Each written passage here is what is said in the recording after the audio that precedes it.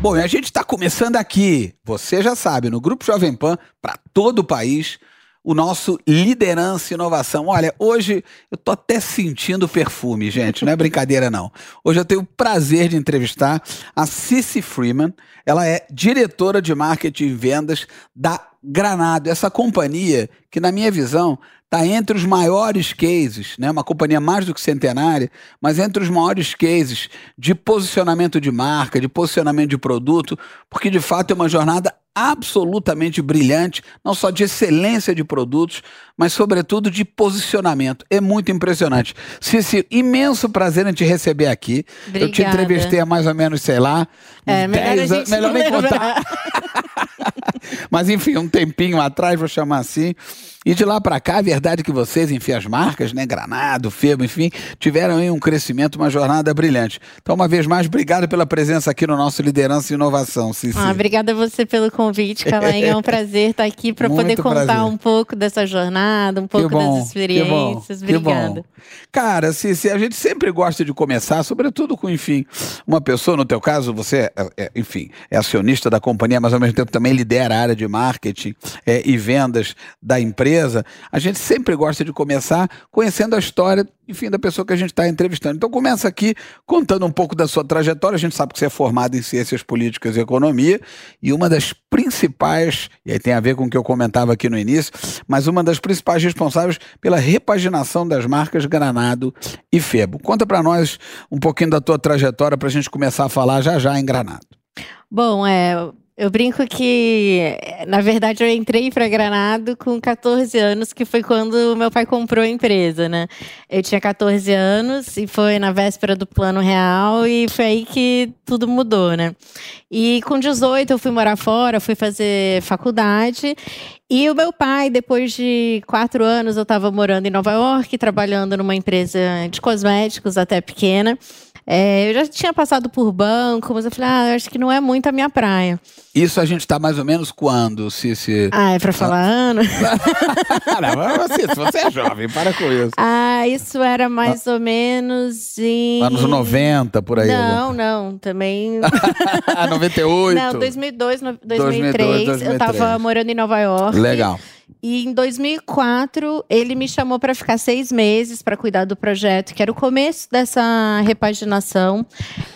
Ele tinha sido contactado por um designer em Nova York, que era um francês, que já tinha trabalhado em alguns projetos como Kiehl's, Bigelow's, Laura Mercier, e ele mandou um e-mail, falou, eu fui para o Brasil, fiquei encantado com a sua marca, adoraria trabalhar com vocês. E eu morava lá. 2001, 2002? Não, 2004. 2004, perdão. Então meu pai falou, eu acho que é interessante o trabalho dele, por que você não vem para cá por 6 meses? E já se passaram 18 anos.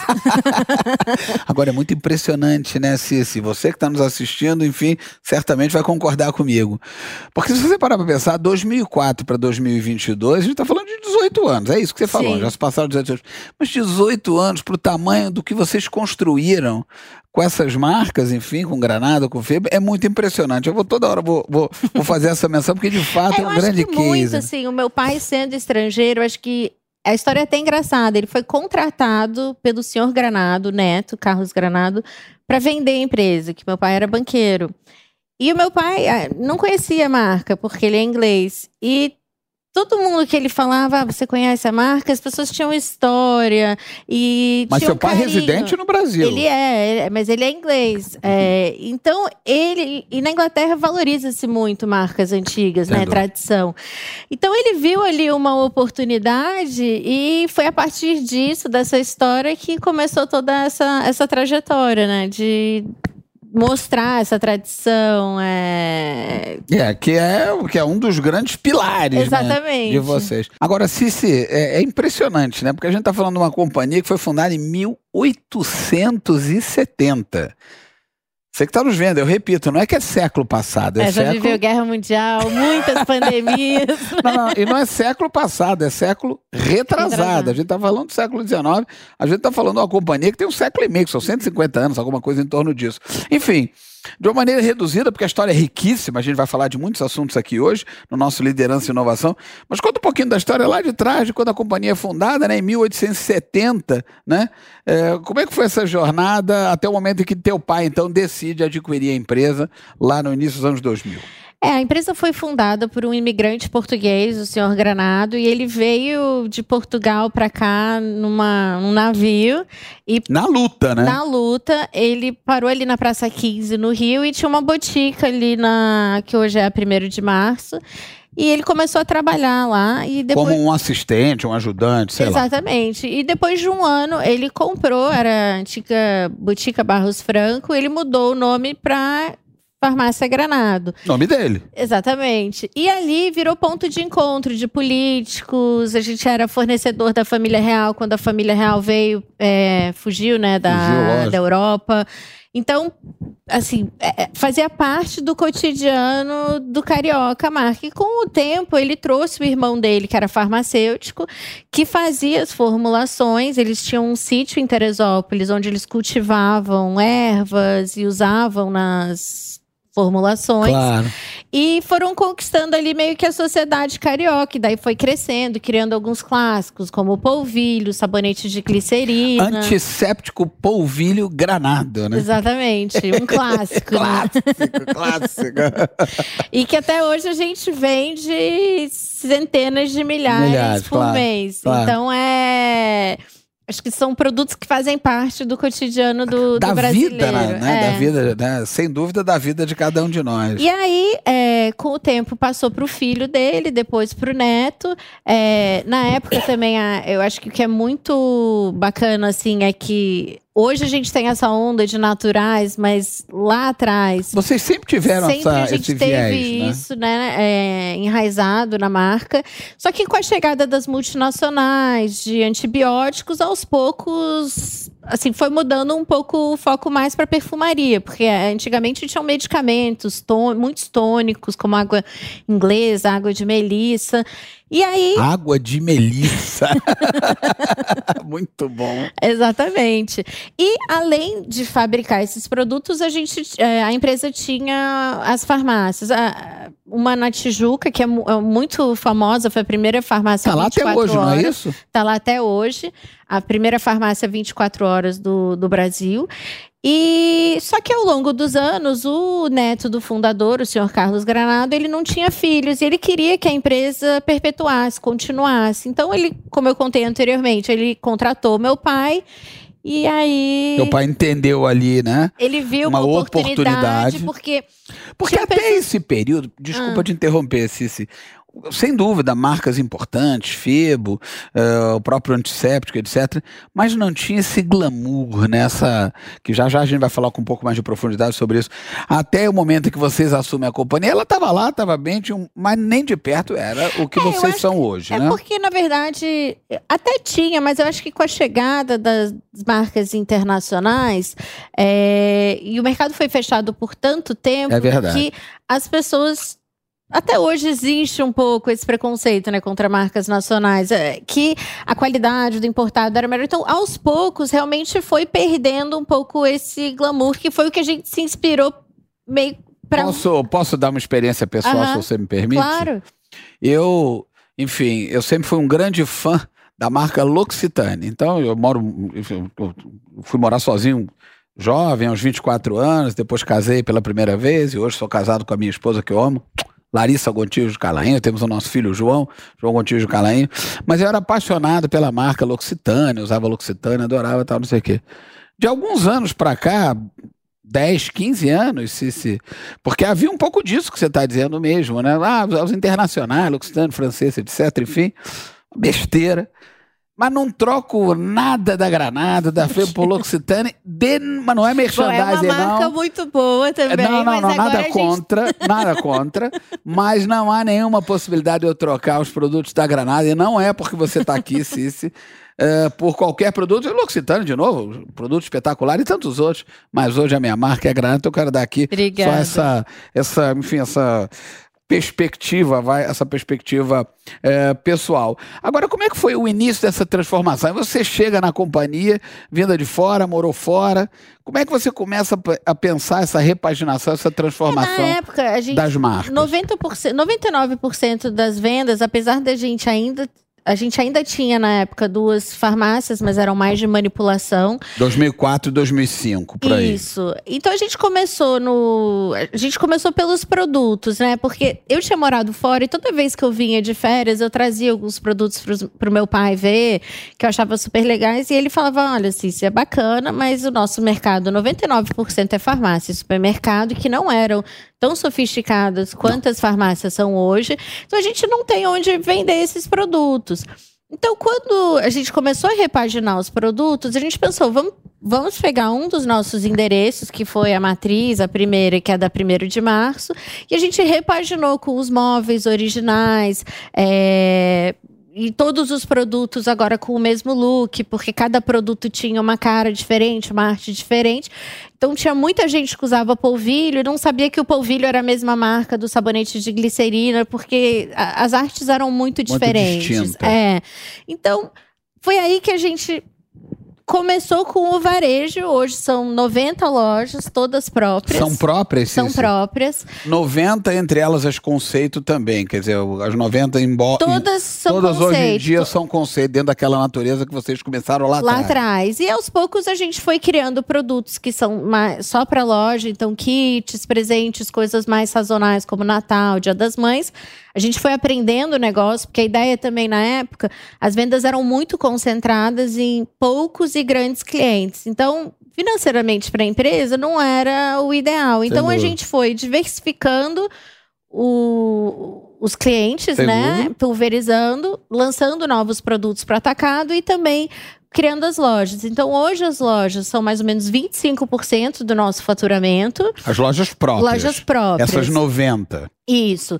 Que estão espalhados pelo Brasil, pelo Brasil todo, e a gente tem 3 também na Europa. A gente tem 3 em Paris, que já é de um projeto novo de internacionalização dos últimos 6 anos. Aliás, vocês acabaram de abrir uma nova na Oscar Freire, correto? Aqui em São Paulo. Aqui em São Paulo a gente abriu na pandemia. Em média, a gente abre entre 6 e 8 lojas por ano aqui no Brasil. Legal, né? Legal. Agora, Sissi, deixa eu te perguntar uma coisa. Quais são as principais linhas, né? Porque vocês diversificaram muito, mas quais são as principais linhas de produtos da companhia? Bom, tem os clássicos, né? Como o polvilho, antisséptico, o sabonete de glicerina. A gente, em 2004, também adquiriu a marca Febo. E então o sabonete Febo também, acho que dispensa apresentações. Absoluto clássico. É uma linha que nesses anos ajudou muito no nosso crescimento e a conquistar um consumidor mais jovem, é a linha bebê. Hoje a gente é líder de mercado com 40% de share de sabonete líquido bebê. Vocês têm uma linha importante do segmento de bebês. 03, 04, 02. O quê? A idade das crianças, dos bebês. Desde recém-nascido. Recém-nascido mesmo, começa até na 2, 3 anos. maternidade e na verdade tem mães que usam... Traz aquela memória afetiva, né? Então, muitas mães usam porque lembra aquele momento. Eu vou fazer uma observação aqui, claro que você sabe disso, mas talvez você que nos assiste não saiba. A nossa memória mais importante e mais forte é a memória do olfato, né? Sim, exatamente. Então, realmente, quer dizer, você tá aqui, tô aqui, tenho 56 anos, de repente, se passar um cheiro, né, que eu conheci há 40, 45 anos atrás, é como se literalmente eu voltasse no passado. Então tem um pouco disso naquilo que você está conversando sobre a questão das mães e bebês, né? Isso. E nas lojas, aí já é completamente diferente. Nas lojas, os nossos best-sellers são produtos já com mais história. Então, a gente tem a linha de perfumaria, que é uma linha mais nova, mas que a gente tem um perfume que agora é um sucesso no TikTok, que é o Epoque Tropical, que a gente lançou em outubro.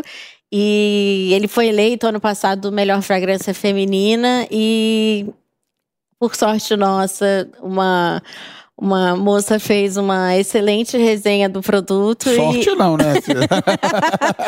E ele é uma sensação, assim, é coisa de esgotar, né? E as pessoas entrarem na loja e pedir TikTok. E também uma fragrância que chama Carioca, que nós fizemos quando a gente entrou no Bon Marché. E a gente, na época, depois ficou na dúvida se trazia para o Brasil, porque a gente pensou, será que um paulista, ou será que um mineiro vai querer uma linha carioca?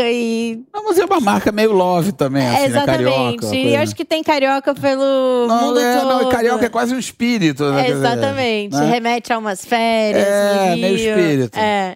Então é curioso essa diferença. Você sabe que uma linha de produtos que eu adoro são as velas, né? Vão bem as velas? Na pandemia dispararam. Eu estava até mais cedo falando isso. A cada 7 dias da semana eu durmo pelo menos com 3 ou 4 dias com velas de vocês. É mesmo? Adoro. E recomendo, hein? Além de deixar o quarto ultra perfumado, gera um ambiente, aquela luz da vela dá um ambiente assim, muito cozy, né? Muito acolhedor, né?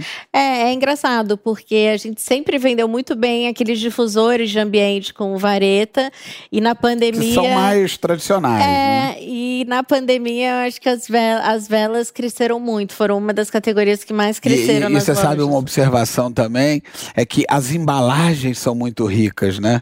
Porque você vai pegar uma vela, você poderia botar numa embalagem ali, uma caixinha com papelzinho, molinho. Não, as caixas são todas... Qual é a importância disso, Sissi? Muito. A gente acredita no presente.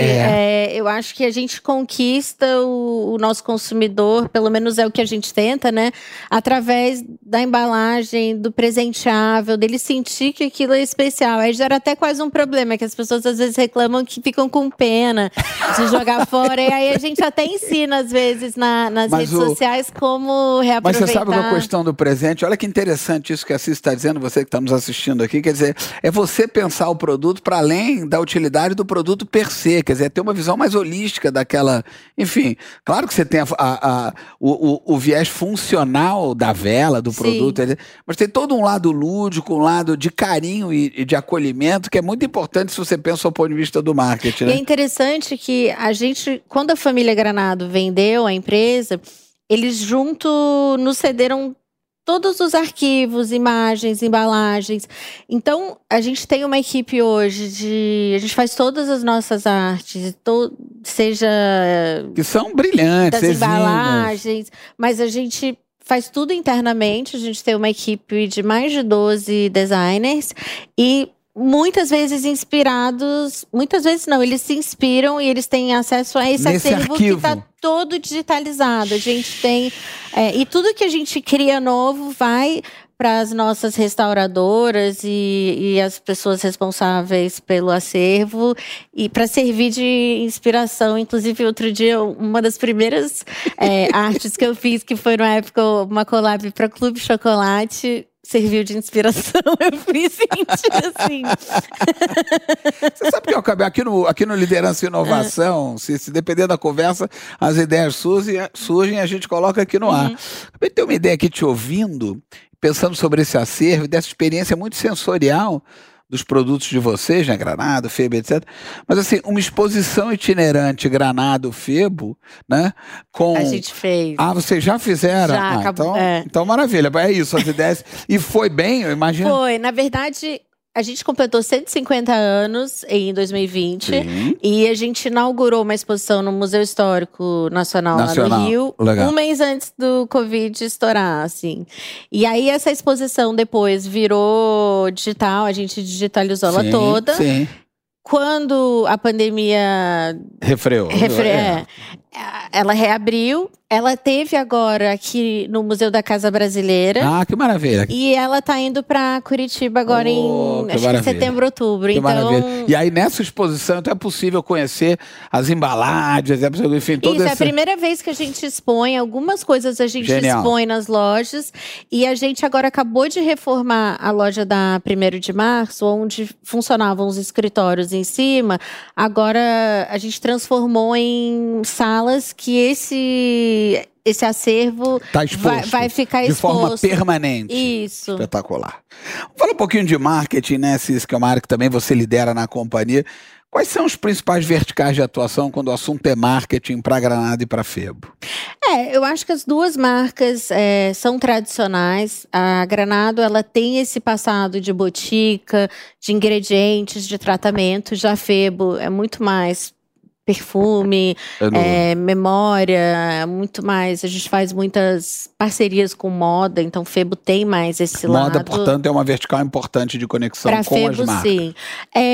Com Granado é mais a tradição. Acho que ambas têm a questão da qualidade, então a gente não abre mão da qualidade. A gente acredita que é possível fazer um produto nacional de qualidade por um preço justo. Então, claro, nós não somos os produtos mais baratos do mercado, mas a gente oferece uma qualidade. Essa questão do valor é relativa, né? Porque é a tal da relação custo-benefício, né? Quer dizer... E que aí a gente acaba que... Por isso que pra gente, a gente investe mais na embalagem, porque a gente realmente acha que faz diferença na hora da escolha, né? Você falou sobre pandemia, enfim, tudo que todos nós passamos, e infelizmente ainda está um pouco aí, uma loucura. Sim. Mas enfim, eu imagino que nesse período o e-commerce de vocês foi às nuvens, né? Qual é essa relação de vocês? Qual é a importância do e-commerce no portfólio de negócios da companhia? Bom, a gente tinha, antes da pandemia, já um site há muitos anos. Que já operava, já, né? E ela ficava embaixo do braço do varejo. E com esse estouro, agora a gente tem uma área exclusivamente dedicada ao digital. Hoje estrategicamente para a gente também onde a gente vê um grande crescimento. A gente continua apostando em loja física, mas a gente está investindo muito. A gente mudou a plataforma para uma plataforma mais moderna. A gente está mudando do sistema de Pick Slip lá do depósito, porque a gente faz a nossa... A gente centraliza tudo. A gente faz arte interna. Essa pergunta exatamente que eu queria te fazer, porque aqui no programa a gente conversa com muitos empresários, com, enfim, CEOs, diretores de marketing, etc. Quer dizer, na opinião de vocês, Sissi, ter toda a construção de marca, de design, etc., internamente faz muita diferença. Por quê? O espírito da marca, a energia da marca, porque o fato vocês têm uma marca muito vencedora, né? Acho que a agilidade, a questão de testar as lojas, quando a gente usa muito como teste, então a gente lança às vezes um produto na loja e ter esse contato direto com o cliente. Quando a gente começou o varejo, a gente chegou a pensar em franquia, mas é um crescimento mais rápido, mas ao mesmo tempo... Mas ao mesmo tempo você não tem tanto controle sobre o que vai acontecer, né? E nós temos marcas muito tradicionais. Então, pra gente, a gente pensa muito uma questão longo prazo. E esse longo prazo, pra gente, acaba fazendo sentido. E a gente é verticalizado tanto, como eu falei, na distribuição, mas também na produção. Então, hoje a gente tem mais ou menos 750 SKUs e a gente fabrica... 750 itens SKUs, para quem não sabe, são produtos diferentes. Unitários. E todos eles, com exceção de lenço umedecido e esmalte, são feitos na nossa fábrica, que fica em Japeri, mais ou menos uns 45 minutos. Ou seja, verticalização mesmo, né, Sissi? Porque com a loja a gente tem volumes muito grandes, por exemplo, de um sabonete Febo, que a gente fabrica 4 milhões. Mas vocês vendem também em farmácias, não é que o produto também não é distribuído no varejo. Mas, por exemplo, um lote de vela... 2.000 unidades, 1.000. Então, a gente consegue ter fabricações de lotes menores e coisas maiores. Que se fosse terceirizar tudo isso, a gente não conseguiria ter com a tanta agilidade variedade. Que foi o que você comentou. Né? Porque com varejo a gente tem Dia das Mães, Páscoa, uma data que pra gente hoje em dia é relevante. Quais são as grandes datas, Sissi, sazonalmente falando? Tradicionalmente tem o Natal. É a mais forte delas? É o mais forte. Tem a Black Friday e tem também a Semana Brasil, Semana Granado, que é agora em setembro. E Dia das Mães e Páscoa. Páscoa a gente começou timidamente fazendo ovos que vinham sabonetes dentro. E hoje é a 3ª, 4ª data. Porque eu acho que as pessoas querem dar uma coisa diferente para quem não pode comer açúcar ou ganha chocolate demais. E acaba sendo uma forma de você compensar esse outro lado. Espetacular. Agora, entrar numa loja, né? Que você, né, são as lojas conceito, mas enfim, são todas elas, entrar numa loja Granado é uma experiência sensorial, né? Quer dizer, é mais do que se meramente entrar numa loja, você vai encontrar produto, vai lá na prateleira. E um dos pontos que me parece muito importante é o cuidado que vocês têm com o time, né? A equipe de vendas que está ali recebendo o cliente, porque essas pessoas também a gente percebe claramente, eu sou um frequentador assíduo, o carinho que o teu time, que está lá na ponta, no ponto de venda, ali na ponta de lança, em contato com o teu cliente, o carinho que esse time tem. Como é que é isso? Quer dizer, vocês têm todo um treinamento para a equipe, como é que é esse pensamento do time que está lá na linha de frente das lojas? A gente tem uma pessoa dedicada que fica dentro do braço do varejo, que ela gerencia essa equipe. Legal. A gente tá falando também de quantas tem pessoas, Sissi? no varejo hoje são mais ou menos umas 800. 800 pessoas, considerando o conjunto das 90 lojas. Isso, e a gente faz vídeo de treinamento, a gente recentemente teve uma campanha de vendas que quem ganhava vinha para conhecer a fábrica. Eu, acho que até a loja 45, eu ia em todas as montagens. Loja 90 complicou, né? Porque aí você não para em casa. Não, mas sempre tem time do escritório. Agora, quando eu vai que antes de vir pra cá, eu passei na loja do Shops e passei na Febo também ali da Doc Lobo. Então, a gente tenta ter esse contato direto com o time. Com o cliente, né? E com o time da mesma maneira. Vocês promovem visita à fábrica? A gente promove. Na pandemia elas ficaram fechadas e agora estão retomadas. Inclusive, a gente... Como é que faz? Aproveitando que a gente está aqui conversando com milhões de pessoas. Daqui a umas 2 semanas a gente vai lançar até um NFT. E o NFT, na verdade, é um programa de benefício. E um dos benefícios é conhecer será conhecer a fábrica. Que deve ser belíssima, né? Deve ser uma coisa assim lúdica, né? A gente posta alguns vídeos com frequência nas redes sociais.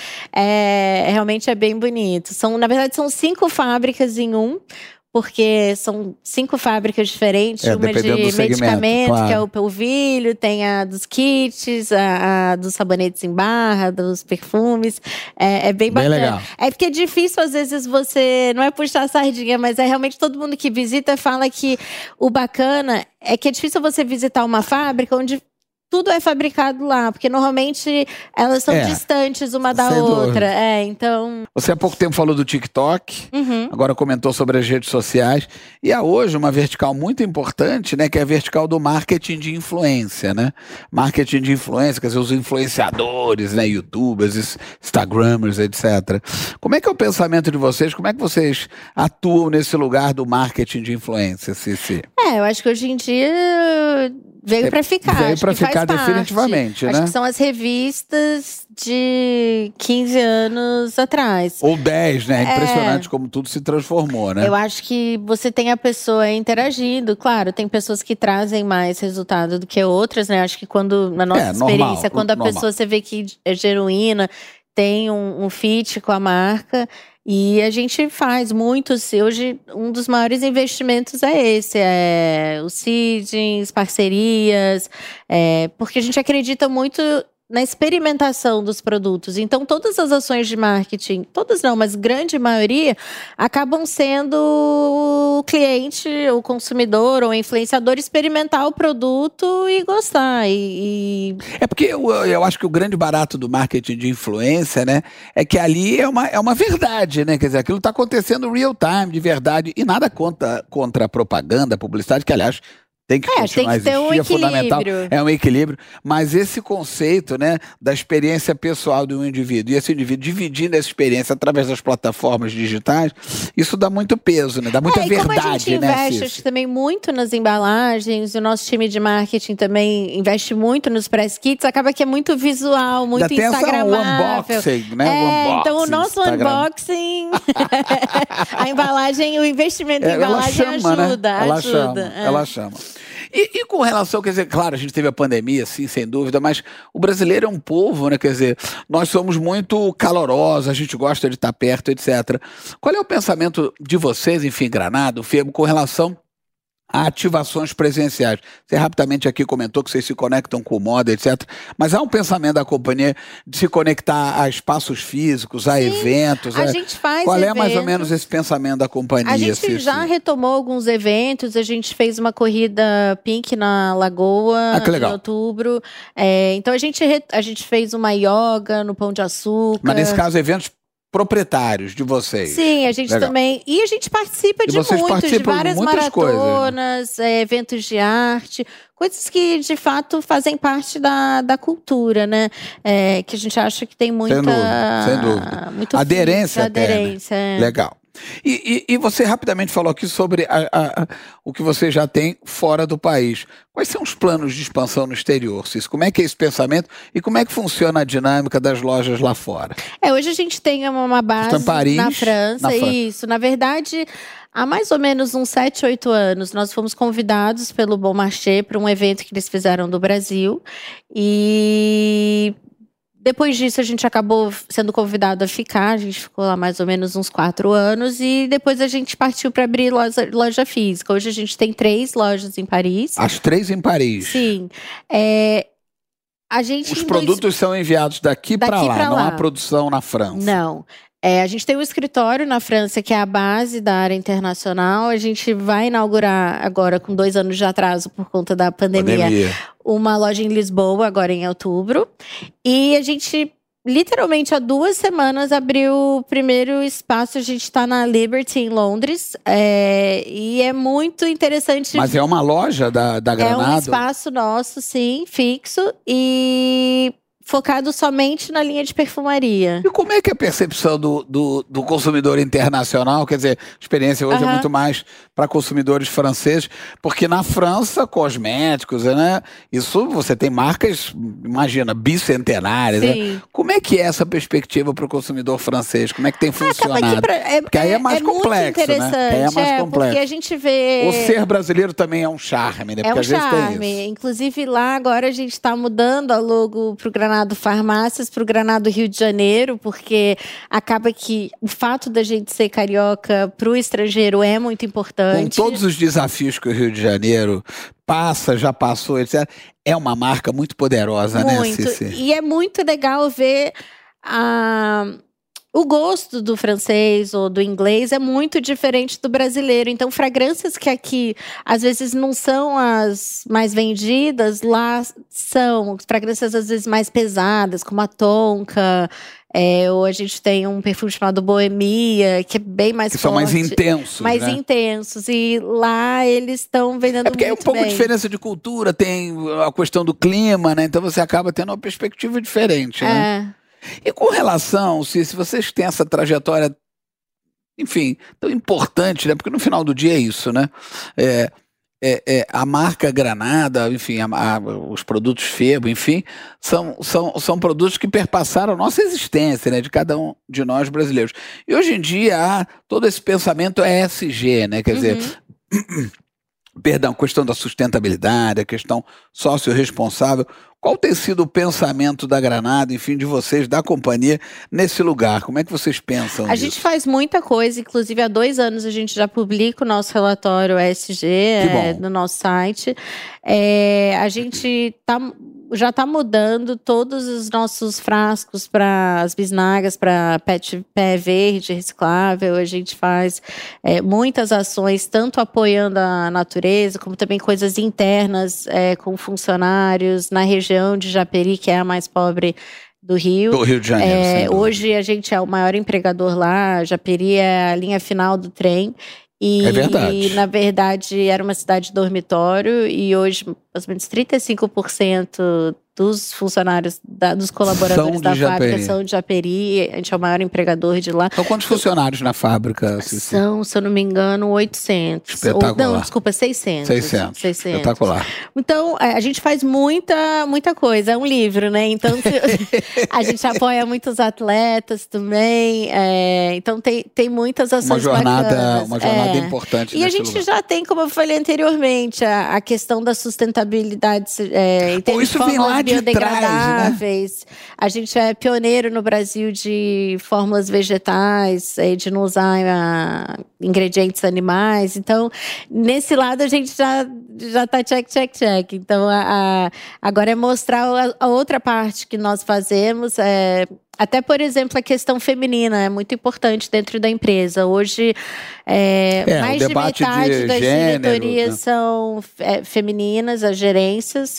Hoje, diretora financeira é mulher, contadora é mulher, RH é mulher, controle de qualidade, diretora de marketing e vendas é mulher. Marketing, produto, varejo. Então, tem muita mulher em cargo de liderança. E não à toa a Granado está onde está, né? Eu costumo dizer aqui no programa, inclusive, Sissi, que o mundo vai ficar muito melhor quando a gente tiver um equilíbrio muito maior. Sem dúvida. De posições, né, de mulheres no comando das empresas, na gestão das empresas. Porque, no fundo, a gente está falando de diversidade, né? Quer dizer, pensamento masculino e feminino, eles se adicionam, né? E te dá a mesma oportunidade para todos. Sem dúvida, eu acho, né, que isso que é muito bacana, que a gente tem muitos exemplos dentro da empresa de pessoas que começaram ou como trainee, estão em cargos de gerência, ou que começaram como vendedor de loja.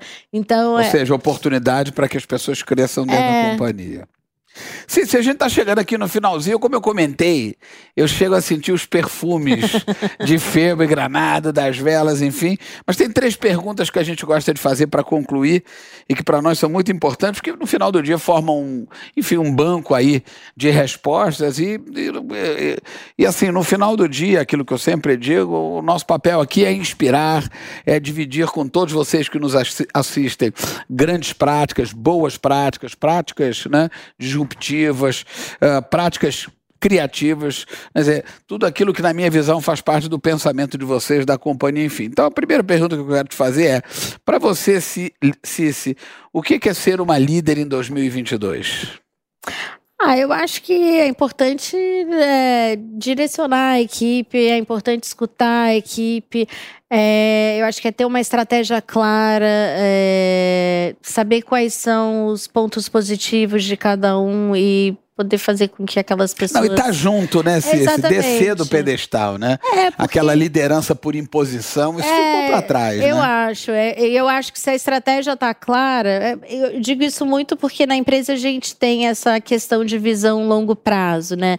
E eu acho que se todo mundo tá na mesma página, é tão mais fácil, né? E se isso tá claro, eu acho que esse já é metade do caminho, né? Já foi realmente percorrido. Para você, Sissi, porque no final do dia é isso, né? Imagina, em 18 anos vocês fizeram uma revolução nessa companhia. Então a pergunta é para você, inovar significa o quê, Sissi? Pra gente inovar é se renovar, né, quase. Porque eu brinco que para uma marca de 150 anos, é muito fácil você do nada virar uma marca velha, né? E não atual. Então, a inovação dentro da empresa... como eu mencionei antes, o NFT tem que fazer sentido. Então, fez sentido ser um programa de benefício. Fez sentido para a marca. Não é porque, sei lá, o chocolate está na moda, vamos lançar um perfume de chocolate. Não, tem que fazer sentido. Então, acho que essa inovação é uma renovação, dá um frescor, mas ela tem que fazer... sentido para a marca. Mesmo, né?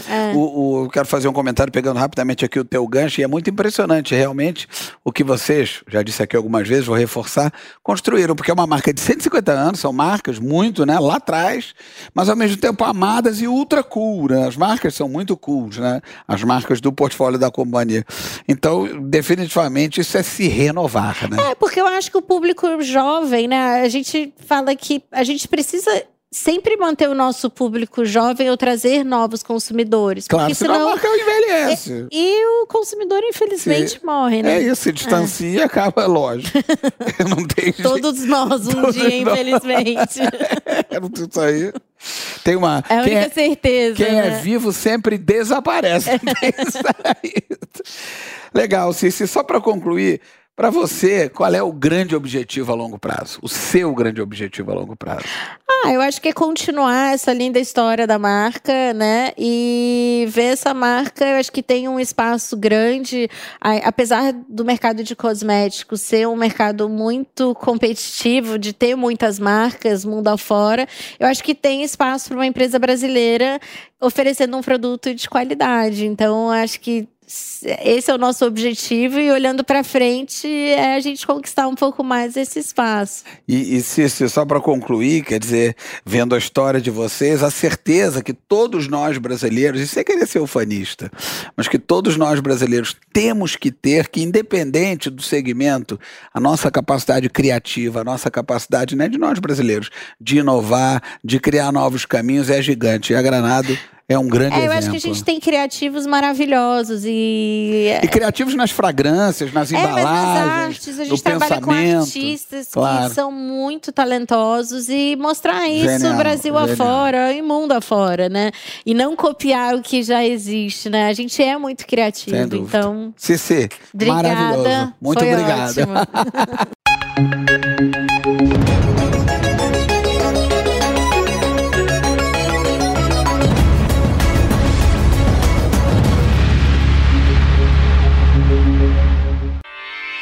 Realização Jovem Pan News.